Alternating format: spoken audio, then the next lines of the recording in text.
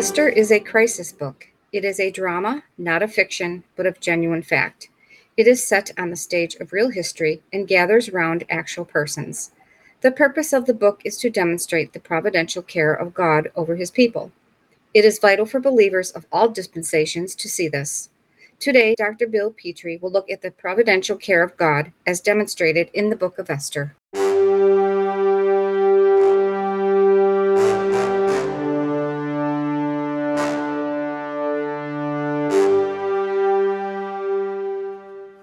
Romans 15:4 states, "For whatsoever things were written aforetime were written for our learning, that we, through patience and comfort of the Scriptures, might have hope." Paul very clearly states the Old Testament was written for our learning. We are to learn patience, and we are to learn comfort, so that we can have hope. Any student of the Bible who fails to study and understand the Old Testament will not learn all they need to accomplish this important goal. In Romans chapter 5, Paul clearly tells us that tribulation works patience, patience works experience, and experience will work hope. In 2 Timothy chapter 3, verses 16 and 17, Paul states that all Scripture is profitable for doctrine, for reproof, for correction, for instruction in righteousness. If we really believe what God is saying, would also include the Hebrew manuscripts. We must study these manuscripts with the understanding of right division. When we keep the correct dispensational setting with the correct people, we will have an effectual Bible study. The book of Esther will instruct us on truths about the non-intervention, providential care of God. It is the book of Esther which will lay out for us how God operates through free will choices we all make. Amazingly, everything will be done without any intervention in the physical realm. The purpose of the book is to confirm the providential care of God over his people. It is vital to see this, for herein lies the significance and permanent value of this book. The great thing here is the fact of providential preservation. Providential is distinct from what we call the miraculous. We are meant to see providential overruling as distinct from supernatural intervening. The word providence comes from the Latin provideo, which means that I see a thing beforehand. Pro meaning before, and video meaning I see. The root meaning of providence is foresight. Foresight always engenders activity in correlation to that which is foreseen. Hence, providence has procured the meaning of activity arising from foresight. Strictly speaking, there is only one who has foresight, and he alone is able to act on the basis of foreknowledge which arises from his foresight. Providence, in its one absolute sense, is the divine foreknowledge and the divine activity which arises. It implies that God alone has absolute power. It is this which we see confirmed in the book of Esther. The crisis about which the book is written is providentially expected and then providentially overruled just at the critical moment. No miraculous intervention is resorted to. All the events recorded are the outworking of occurrences in their natural sequence. Yet, while there is no miracle recorded, the whole thing and its ultimate meaning is a mighty miracle. The mighty miracle whereby a sovereign God allows free will to take place and does nothing to influence or change it, and still accomplishes the prepared outcome without the need for using any interference. This, then, is the lesson which this particular book, written aforetime, is to teach, so that we can have comfort and hope in all of life's trials. We are to learn this lesson so that we can have patience in life's circumstances. It allows us to have a total dependency upon our Lord and Savior. It is this which explains why the name of God does not occur in the book of Esther. This non mention of God in the story has been a problem for many. Martin Luther went so far as to say that he wished it did not exist. Many others have disputed its right to a place in the scriptures. However, I assert that if God had been specifically mentioned in the story, or if the story had unequivocally expounded that it was God operating through providence, the dramatic force and moral impact of the story would have been reduced. We are meant to see in the typical outworking of events, without breaching human free will and without suspending the everyday ongoing of human affairs, God's hidden power, unsuspectedly but infallibly governs all things. Therefore, the central spiritual message of the book, that amid the shadows, God stands keeping watch upon his own, cannot be lost in the specifics. Esther will show clearly that God sees and knows and cares for his people. He may be out of their sight, but they are never out of his sight. Notice how God states this to Israel in Psalm chapter 121 and verse 4. Behold, he that keeps Israel shall neither slumber nor sleep. Now, the book of Esther begins with a feast and a choice. Royal banquets on a massive scale, like that which is recounted in chapter 1 of Esther, were not rare among the Persians. Testimonials by ancient Greek authors leave us no doubt about this. Royal state seems to have reached its highest grandeur in the great Persian Empire, and sumptuous banquets were a noted feature in the life of the Persian court. Such a lavish feast and display as here depicted in the first chapter of Esther would be much to the taste of the vainglorious and ostentatious Ahasuerus, otherwise also known as Xerxes. The occasion of this huge festival gathering is most likely to have been a summoning together of all the chief men of the kingdom, and especially of the satraps, to contemplate upon the intended expedition against Greece. The king's order that Vashti either leave her women guests and cause a breach of royal etiquette among the women, or that she should come and immodestly display herself before a vast company of intoxicated revelers, was a cruel outrage which would have disgraced for life the one whom the king should have protected, his wife. Hence, Vashti's rejection was audacious and fully justified.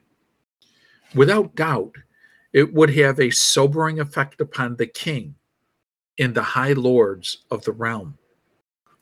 Therefore, it is not surprising that when the king's high council of wise men came to judge the matter, they determined that Vashti must forfeit her royal diadem. These things at first glance seem far from having any connection whatever with the as yet undreamed of peril to the Jews, which was to head up through the anti-Jewish hatred of Haman, who at this time has not risen to public prestige. Yet these things were being so overruled as to subserve the unsuspected divine preparation for that which was to come later. About 4 years slip away.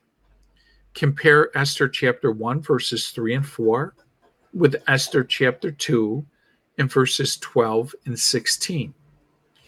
Between the end of chapter 1 and Esther's being elected queen, which is the principal happening in chapter 2, during this time, Ahasuerus has undertaken his expedition against Greece and has returned ingloriously frustrated. He is more disposed to turn his thoughts from uneasy war failures to the pleasures of the Seraglio. Esther, the Jewish orphan girl, daughter of the deceased Abihail and cousin of Mordecai, is now selected to become queen. Verses 7, 9, and 15 of chapter 2 leave us no doubt that Esther must have been a most beautiful young woman. Verses 9 and 15 also suggest a winsome nature. The process by which the selection was made was in full accord with Persian and Asian custom. Esther's Hebrew name was Hadassah, which means myrtle, while the Persian name Esther, which was given to her, means a star. We note that Mordecai instructed her not to make her Jewish parentage known in chapter 2, verse 10, presumably lest it should occasion prejudice or intrigue against her. That such prejudice could have been aroused against her is shown in chapter number 3 and verse number 4. Mordecai himself was employed in the service of the royal court. In chapter 2, verse 5, where he is first mentioned, we are told he is a resident in Shushan the palace. No one who was not connected with the royal service would have been permitted to reside in those jealously guarded precincts. In verses 19 and 21 of chapter 2, we see him fulfilling regular duty at the king's gate. And in chapter 3, verse 2, we see him counted among the king's servants, which served at the gate.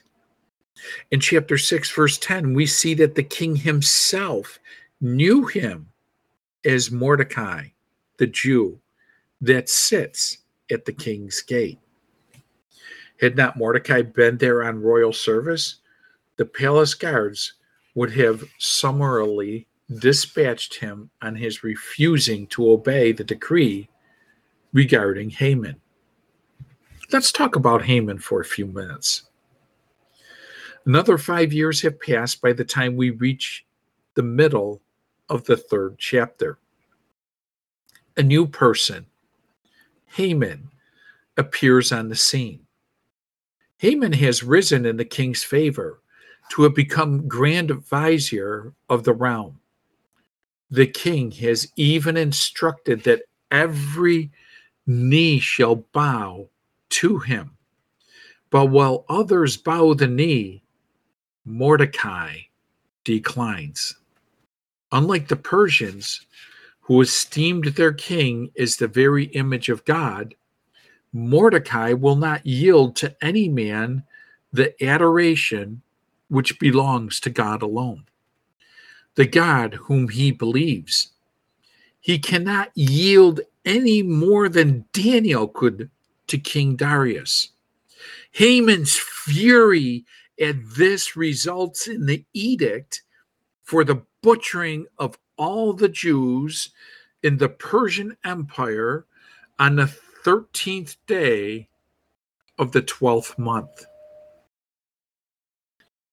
From the fact that Haman is actually designated the enemy of the Jews in chapter 8, verse 1, in chapters 9, verse 10, and verse 24, and from his words to the king about the Jews as a race, and from the fact that it was when he had learned Mordecai's Jewish nationality that he decided to make his revenge the occasion for a general anti-Jewish massacre. We infer that Haman was a hater of the Jews before ever Mordecai's refusal of homage had stung his pride. The awful decree for the liquidation of the Jews was duly proclaimed in chapter 3, verses 12 through 15. Chapter 4 of the book of Esther then records the grief and mourning of Mordecai and the Jews.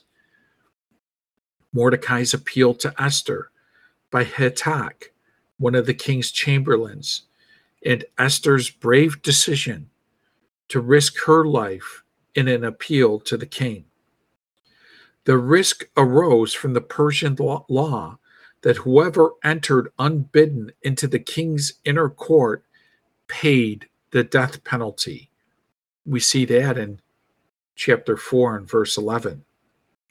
We also need to note Esther had not been called in for an entire month, which most likely indicated a cool regard towards her. So the risk she ran was of the most serious kind. However, we see she was willing to take the risk, saying in chapter 4, verse 16, "Go gather together all the Jews that are present in Shushan and fast you for me, and neither eat nor drink 3 days, nor night or day. I also and my maidens will fast likewise, and so will I go in unto the king, which is not according to the law. And if I perish, I perish." What a brave young woman Esther truly is. At this point in the history of the book, providence of God is unmistakable. Mordecai's words, "Who knows whether you are come to the kingdom for such a time as this," are really the key to the whole book and reveal his sudden perception of the unseen anticipation underlying Esther's strange elevation to the throne. Furthermore, his words, "If you altogether hold your peace at this time, then shall their enlargement and deliverance arise to the Jews from another place," reveal Mordecai's unshakable faith in the God of his fathers and in the indestructibility of God's people. Esther's appeal to Mordecai for a 3 days fast for her among the Jews is really a plea for prayer and a casting of herself on the mercy of God in the matter. Fasting in the Old Testament oftentimes is a symbolic or type form of prayer. On the 3rd day, Esther enters the inner court and stands opposite the gate of the king's throne room so as to attract his notice. The king, is sitting on his throne at the time, looking down the vista and through the open door, where he surprisingly sees his beautiful, stunning wife. His extended scepter assures Esther that any breach of etiquette is excused. The king, then realizing that only some grave concern could have brought Esther, reassures her with the words, "What will you, Queen Esther? It shall be even given to you to the half of the kingdom." Esther then asks that the king and Haman should come to a banquet for them later that day. By having a banquet which she knew the king loved, she would make the more certain of his favoritism toward her when she exposed Haman and his sinister plot. Haman would thus be vulnerable, as he would not be able to deny the truth of the accusation, nor would he dare to contradict the queen in the very presence of the king, nor would he get any opportunity of misrepresenting the matter to the king in the queen's absence. However, when the feast came, Esther, for unknown reasons, did not take advantage of the moment, but she promised to make her request known at another banquet to be given on the following day. Again, we see the providence of God displayed here.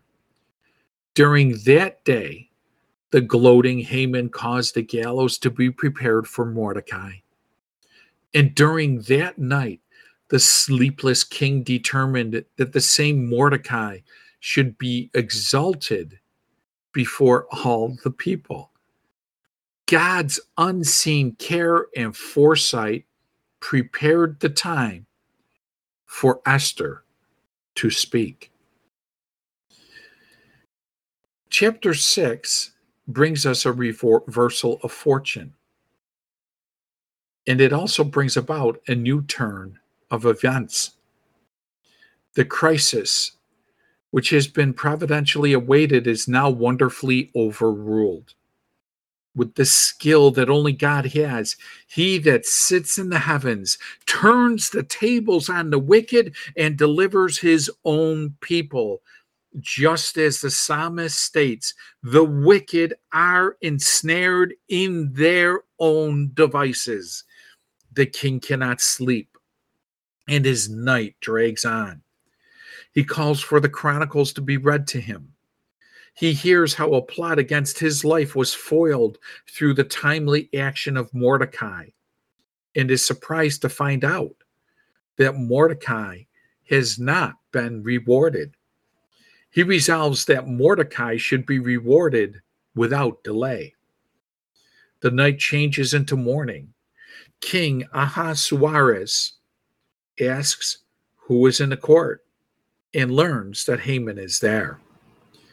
Unknown to the king, Haman had come for the earliest possible interview with the king to obtain permission for the hanging of Mordecai. Ahasuerus asks Haman, "What shall be done unto the man whom the king delights to honor?" Haman, presuming that he himself is the man in the king's mind and that he is the prospective candidate for still further preferments, swells with self-congratulation and then makes the following proposal. Esther chapter 6, verses 8 through 9 records the words, "Let the royal apparel be brought which the king uses to wear, and the horse that the king rides upon, and the crown royal which is set upon his head. And let this apparel and horse be delivered to the hand of one of the king's most noble princes, that they may array the man with all whom the king delights to honor, and bring him on horseback through the street of the city, and proclaim before him, Thus shall it be done to the man whom the king delights to honor." Haman's proposal lays bare his immeasurable egotism, his thirst for the praise of men, and his inconsequential idea of greatness. It is at this point that he hears the king say, "Make haste and take the apparel and the horse, as you have said, and do even so to Mordecai the Jew." We can almost see the subtle gleam pale from Haman's eyes. The swollen bubble of pride and arrogance suddenly bursts. We can see a sickening pale turn his heart cold. We can imagine that for a few age-long seconds, he stands dumbfounded before his royal master. Then he very slowly withdraws with laden footsteps to exalt Mordecai in the very way which he, Haman himself, had so stupidly proposed. He that sits in the heavens shall laugh, the Lord shall have them in derision. The utter irony of it. Haman, through his own stupid conceit, has trapped himself into publicly exalting and parading the very man for whose death warrant he had come to apply, and for whom he had already presumed to prepare the gallows. Chapter 7 tells of Esther's second banquet to the king and Haman. It is a much changed Haman who now sits uneasily at the royal board. His mind is all the more disturbed because his wise men and his wife Zeresh have said to him, "If Mordecai be the seed of the Jews, before whom you have begun to fall, you shall not prevail against him, but shall surely fall before him." However, Haman does not realize how quickly his end is coming. In the king's sleepless night, the exaltation of Mordecai and the chagrin of Haman, and now the obvious goodwill of the king, Esther recognizes the control of God and knows the moment has come to speak. The king again asks her what her special request is, and he is amazed to learn it is a plea for her life to be spared. "O king, if it please the king, let my life be given me at my petition, and my people at my request, for we are sold, I and my people, to be destroyed, to be slain, and to perish." Ahasuerus looks upon the lovely face and form of his wife and asks, "Who is he, and where is he that durst presume in his heart to do so?" Esther then replies, "The adversary and enemy is this wicked Haman." It is at this moment the king sees through Haman's hypocrisy. Rising from the banquet, the king strides agitatedly into the palace garden. Haman, in a frenzy of cowardly terror, oversteps the bounds of etiquette and falls upon Esther's couch, pleading with her to spare his life. The king re-enters and finds him thus. He then speaks words which immediately cause the attendants to remove Haman with his face covered.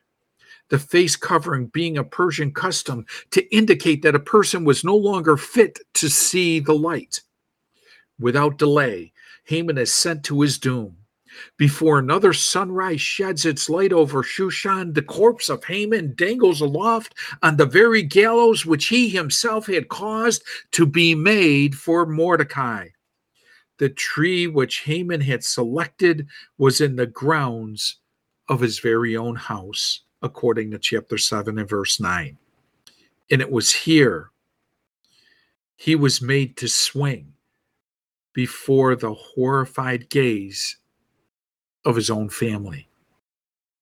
The wicked Haman foreshadows the man of sin, who is predicted to appear to take prominence in the midpoint of Daniel's 70th week. Haman is a type of the man of sin in 6 ways. First, in Esther 7:6, Esther brands him as wicked Haman. It is also clear that the numerical value of the Hebrew letters which make up this title is 666, the number of Antichrist according to Revelation 13:18. Second, Haman's power. With meteoric rise, he outranks all his confederates.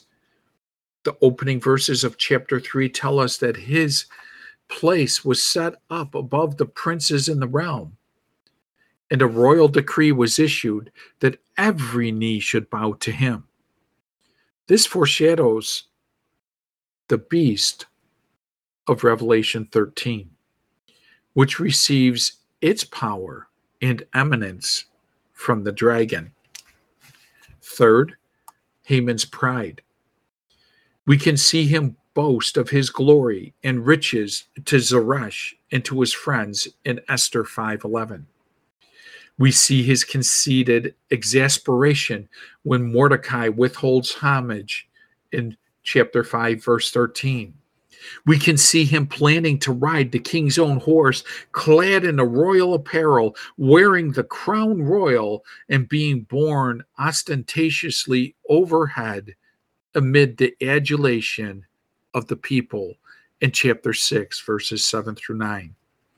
Haman is a forepicture of that coming man of sin, who, as Paul says, opposes and exalts himself above all that is called God.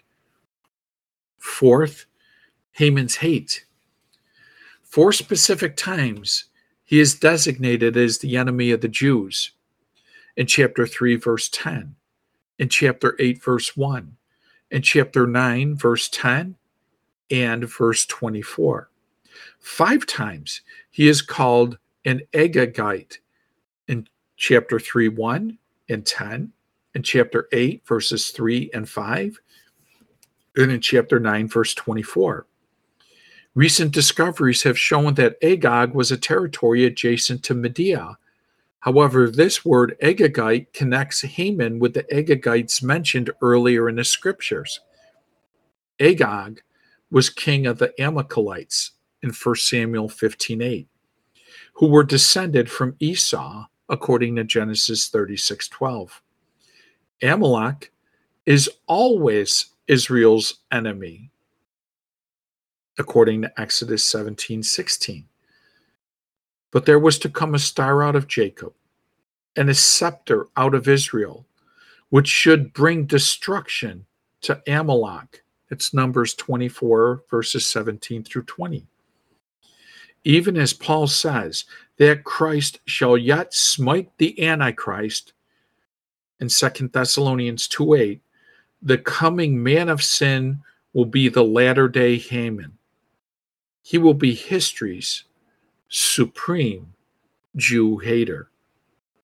Fifth, Haman's plot. He makes Mordecai's conscientious resistance the occasion for a contemplated annihilation of the whole Jewish race. With untruthful guile, he works toward this through his political power, so that the Jews are plunged into great sorrow and suffering in chapters 3 and 4.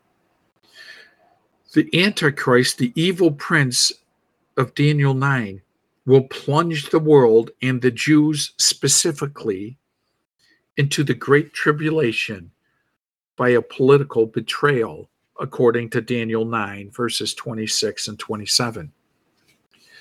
And last, we see Haman's doom. While he is in power, he is indeed terrible, but he only lasts a few years. And his end is as sudden as it is ironic. One day he vaunts himself, The next day he hangs by his own rope. All his posterity perish with him.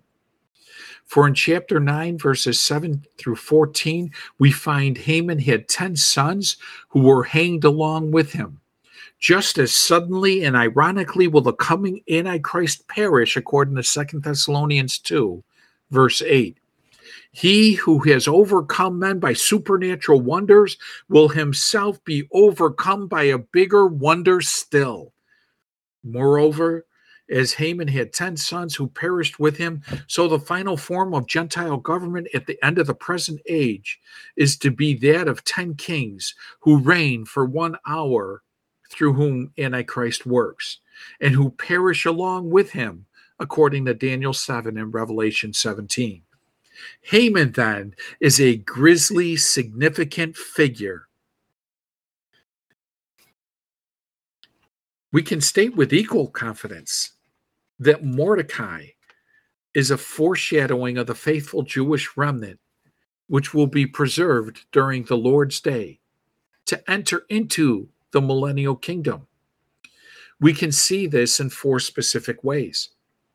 First, his refusal to bow to Haman. When the king's servants asked Mordecai, "Why transgress you the king's commandment?" he told them he was a Jew in chapter 3, verse 4. So that his refusal was clearly because of his Jewish faith. He would not yield to man that which is due God alone.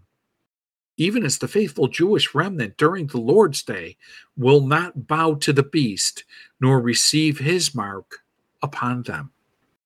Second, Mordecai typifies the Jews of the Lord's day in his bitter mourning, fasting, and weeping, which becomes shared by thousands of other Jews, and which foreshadows that preparation of penitence which will finally lead the Jews to look upon him whom they pierced and own him as their king. Third, he typifies the Jewish remnant in his marvelous deliverance. As he was delivered, so will his brethren be in the future. The 7th chapter of Revelation shows us the sealing of the Jewish remnant before the wrath of God is poured upon the earth. They are sealed and saved. Fourth, Mordecai foreshadows the remnant in his wonderful exaltation. The closing chapter of Esther shows him exalted above all his peers, made the grand vizier of Persia, and next to the king and queen. Even so, through the faithful remnant, will the Jews in Jerusalem take the supreme place among the nations in the coming kingdom of David's greater son, our Lord, Jesus Christ. I hope today's study has given you a greater appreciation of the Old Testament and why it's important to study the Old Testament. And hopefully it allows you to see that even using absolute free will, God is in control, never ever having to violate anyone's free will. Can you imagine being that sovereign where you don't have to do anything and everything still works the way you want it to work? What a great God we serve.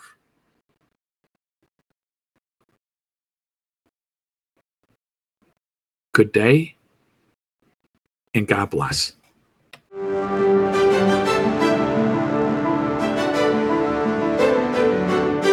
We want to thank you for listening to this week's Differing Things podcast. If you would like to get more information about the Bible, please check out our website, www.beacon-ministries.org. Do not forget to join us next week for a new Differing Things podcast.